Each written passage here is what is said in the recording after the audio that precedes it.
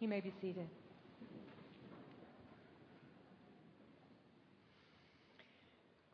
Scott Dudley wanted me to remember to announce that he hopes to see all the men at 6:30 on Tuesday morning. And I want to ask you to think about coming to Boundaries 2008. If you always say no when you want to say no, and always say yes when you want to say yes, you don't need to go. Otherwise, February 9th, register online, Boundaries 2008. Please pray with me. Holy Spirit, please come and continue speaking to us now. Help us to hear your voice of encouragement and challenge. In Jesus' name we pray. Amen. The most frequent command in Scripture is this: do not be afraid. Why is it so frequent? Because God knows how frightened we can be and how much we need to break free from our fear. We have all kinds of fears, don't we? If I asked you to call yours out, or your friends, we'd be here all morning, maybe all day, and that would be just some of mine. But we would discover that we're not alone. In his book, If You Want to Walk on Water, You've Got to Get Out of the Boat, John Ortberg writes, fear disrupts faith and becomes the biggest obstacle to trusting and obeying God. Fear is the number one reason we're tempted to avoid doing what we know God is asking us to do. Worry is when fear becomes a habit. Fear is caused usually by an external source, while worry or anxiety come from inside us. Now, just before Christmas, God answered a long-standing prayer for me. I'm embarrassed to tell you how quickly I found something new to worry about.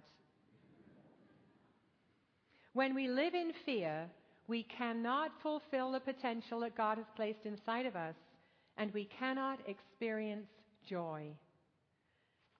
We can fear so many things: criticism, rejection, failure, success, pain, loss, illness, suffering, death.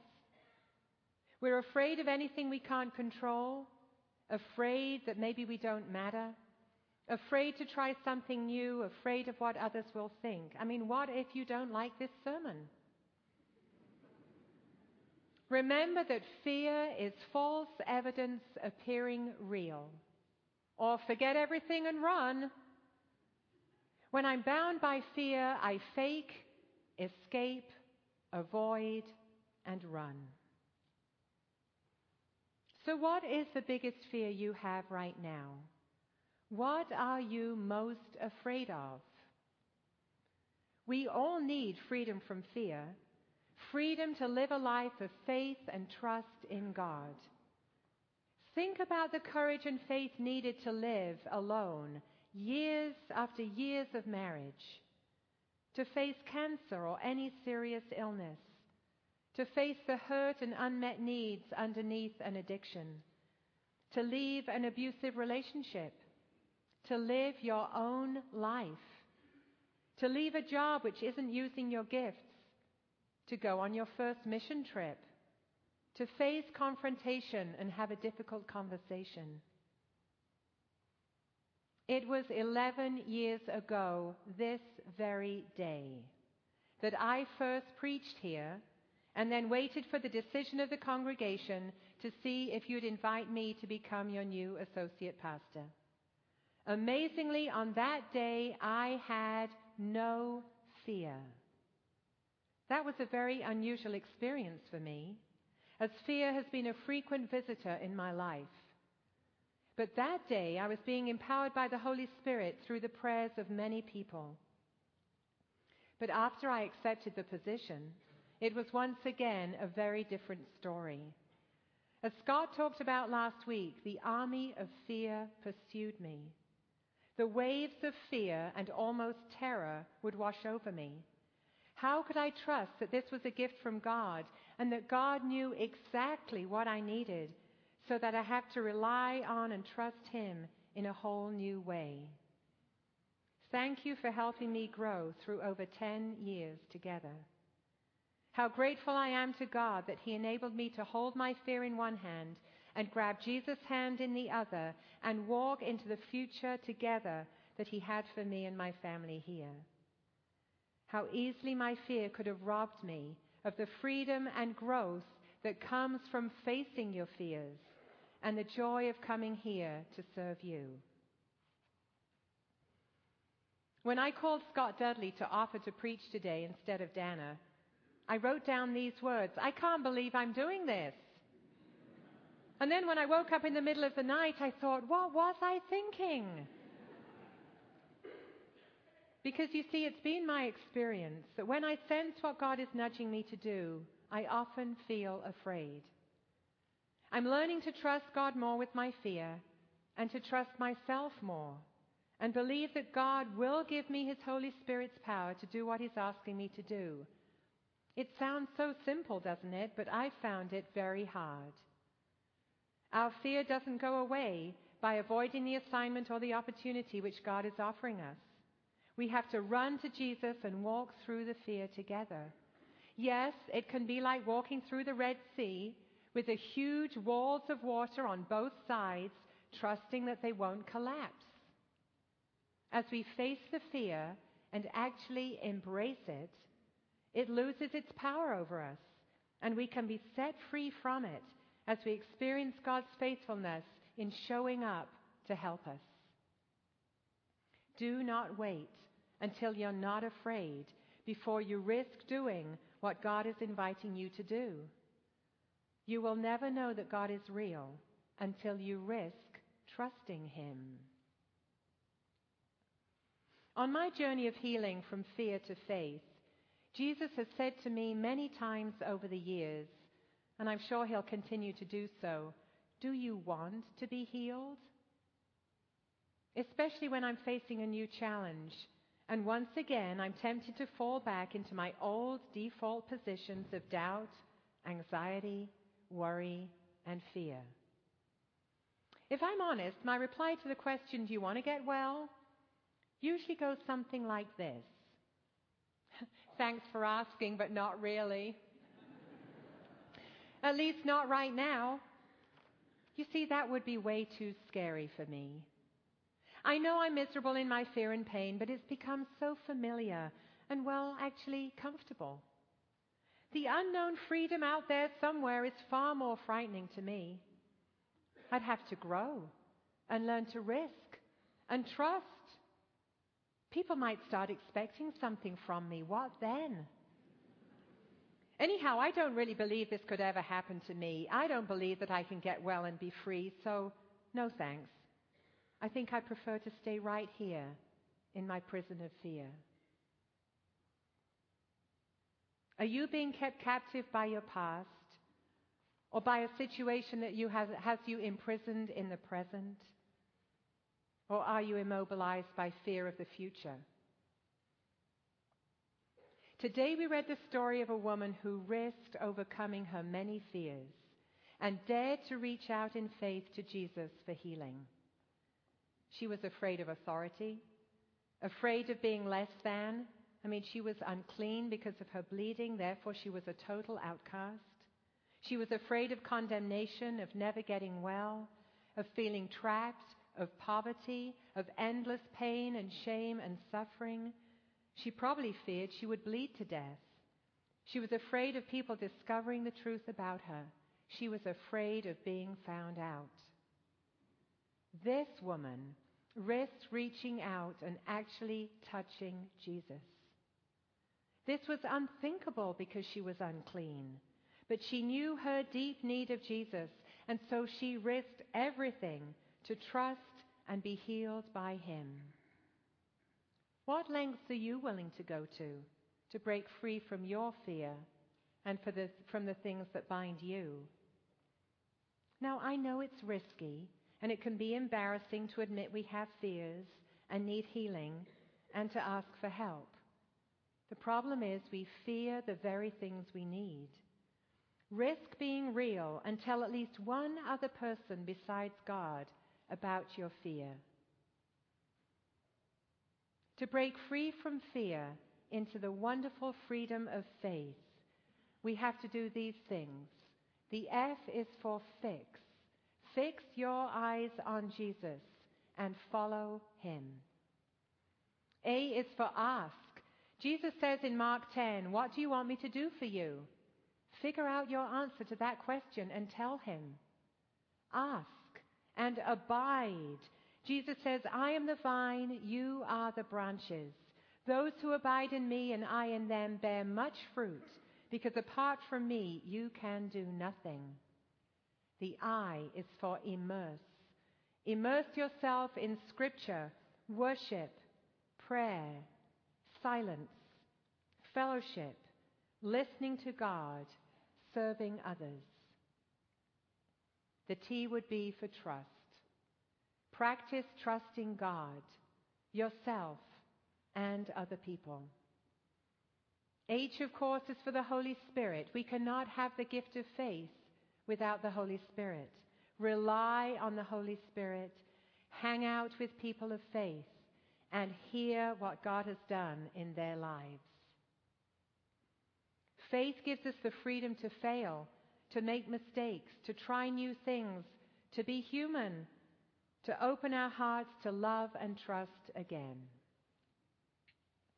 There are many avenues God may use in our journeys of breaking free from fear to faith.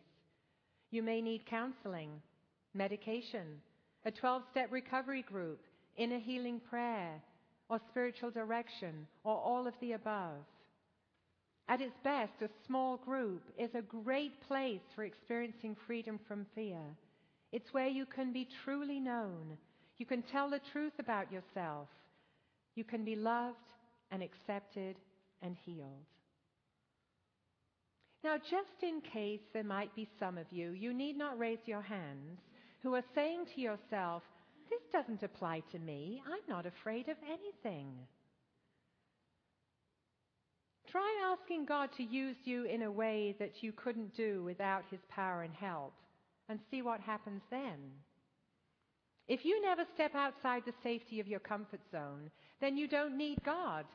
And maybe you're not living the adventure God is inviting you into, or being open to the new assignment God has for you. If we're not being challenged in new ways, chances are we're not growing in our faith and trust in God. Just a thought.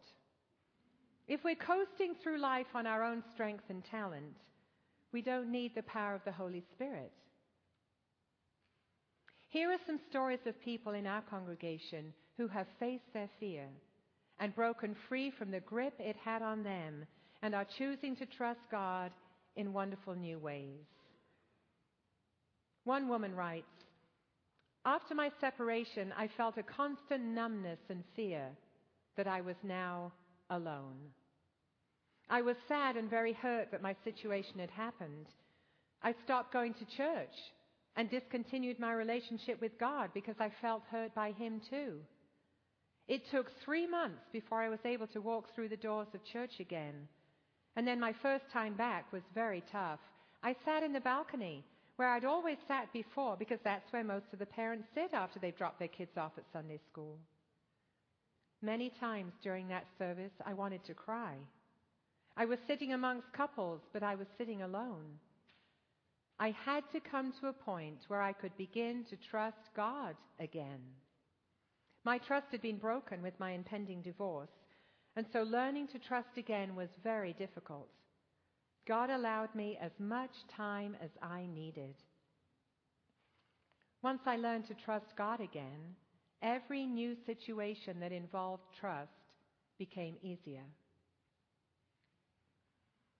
Now here's the story of a man whose life seemed absolutely perfect. He writes, "I've always been successful. I was confident in my ability to achieve anything. I had a beautiful wife and a beautiful home in Bellevue. I had just received the promotion that I'd worked 2 years to attain. We were planning our 3rd child. We'd just come back from a wonderful vacation. Then my life imploded. He came home from work one day to discover his wife had left him and taken the children with her. He continues, I had no one to turn to. I didn't have God, and I was too proud and too scared to tell my family or friends. I lived in daily fear and anxiety. I was so sad and distracted and very unproductive at work. I was afraid I would lose my job. I lost 35 pounds. I knew I needed help. I came to First Pres and by God's miracle sat next to Mary, who befriended me and whom I've sat with every Sunday ever since. I decided to buy a Bible and I began to read it every night. I found a therapist. I exercised daily, sometimes twice. I journaled daily. It was as if writing it down actually allowed me to part with some of the pain. I fixed my eyes on Jesus and not my circumstances, and I kept going 1 day, 1 hour, 1 minute at a time. I held on to my faith as a shield to protect me, encourage me, and to give me hope. These scriptures helped me get through some tough days. Be strong and courageous. Do not be terrified. Do not be discouraged, for the Lord your God will be with you wherever you go.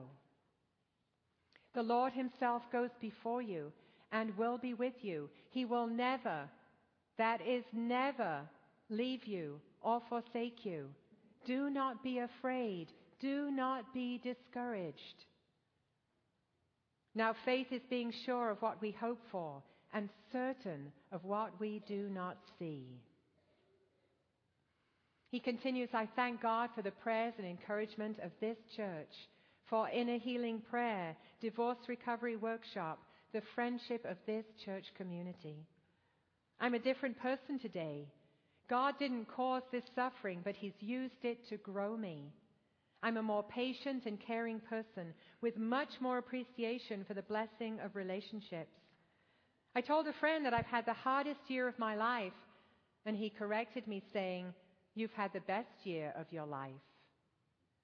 I came to Christ in this experience, and I'm free from the incredible stress of being the boss of my own life. Jesus is the Lord of my life now.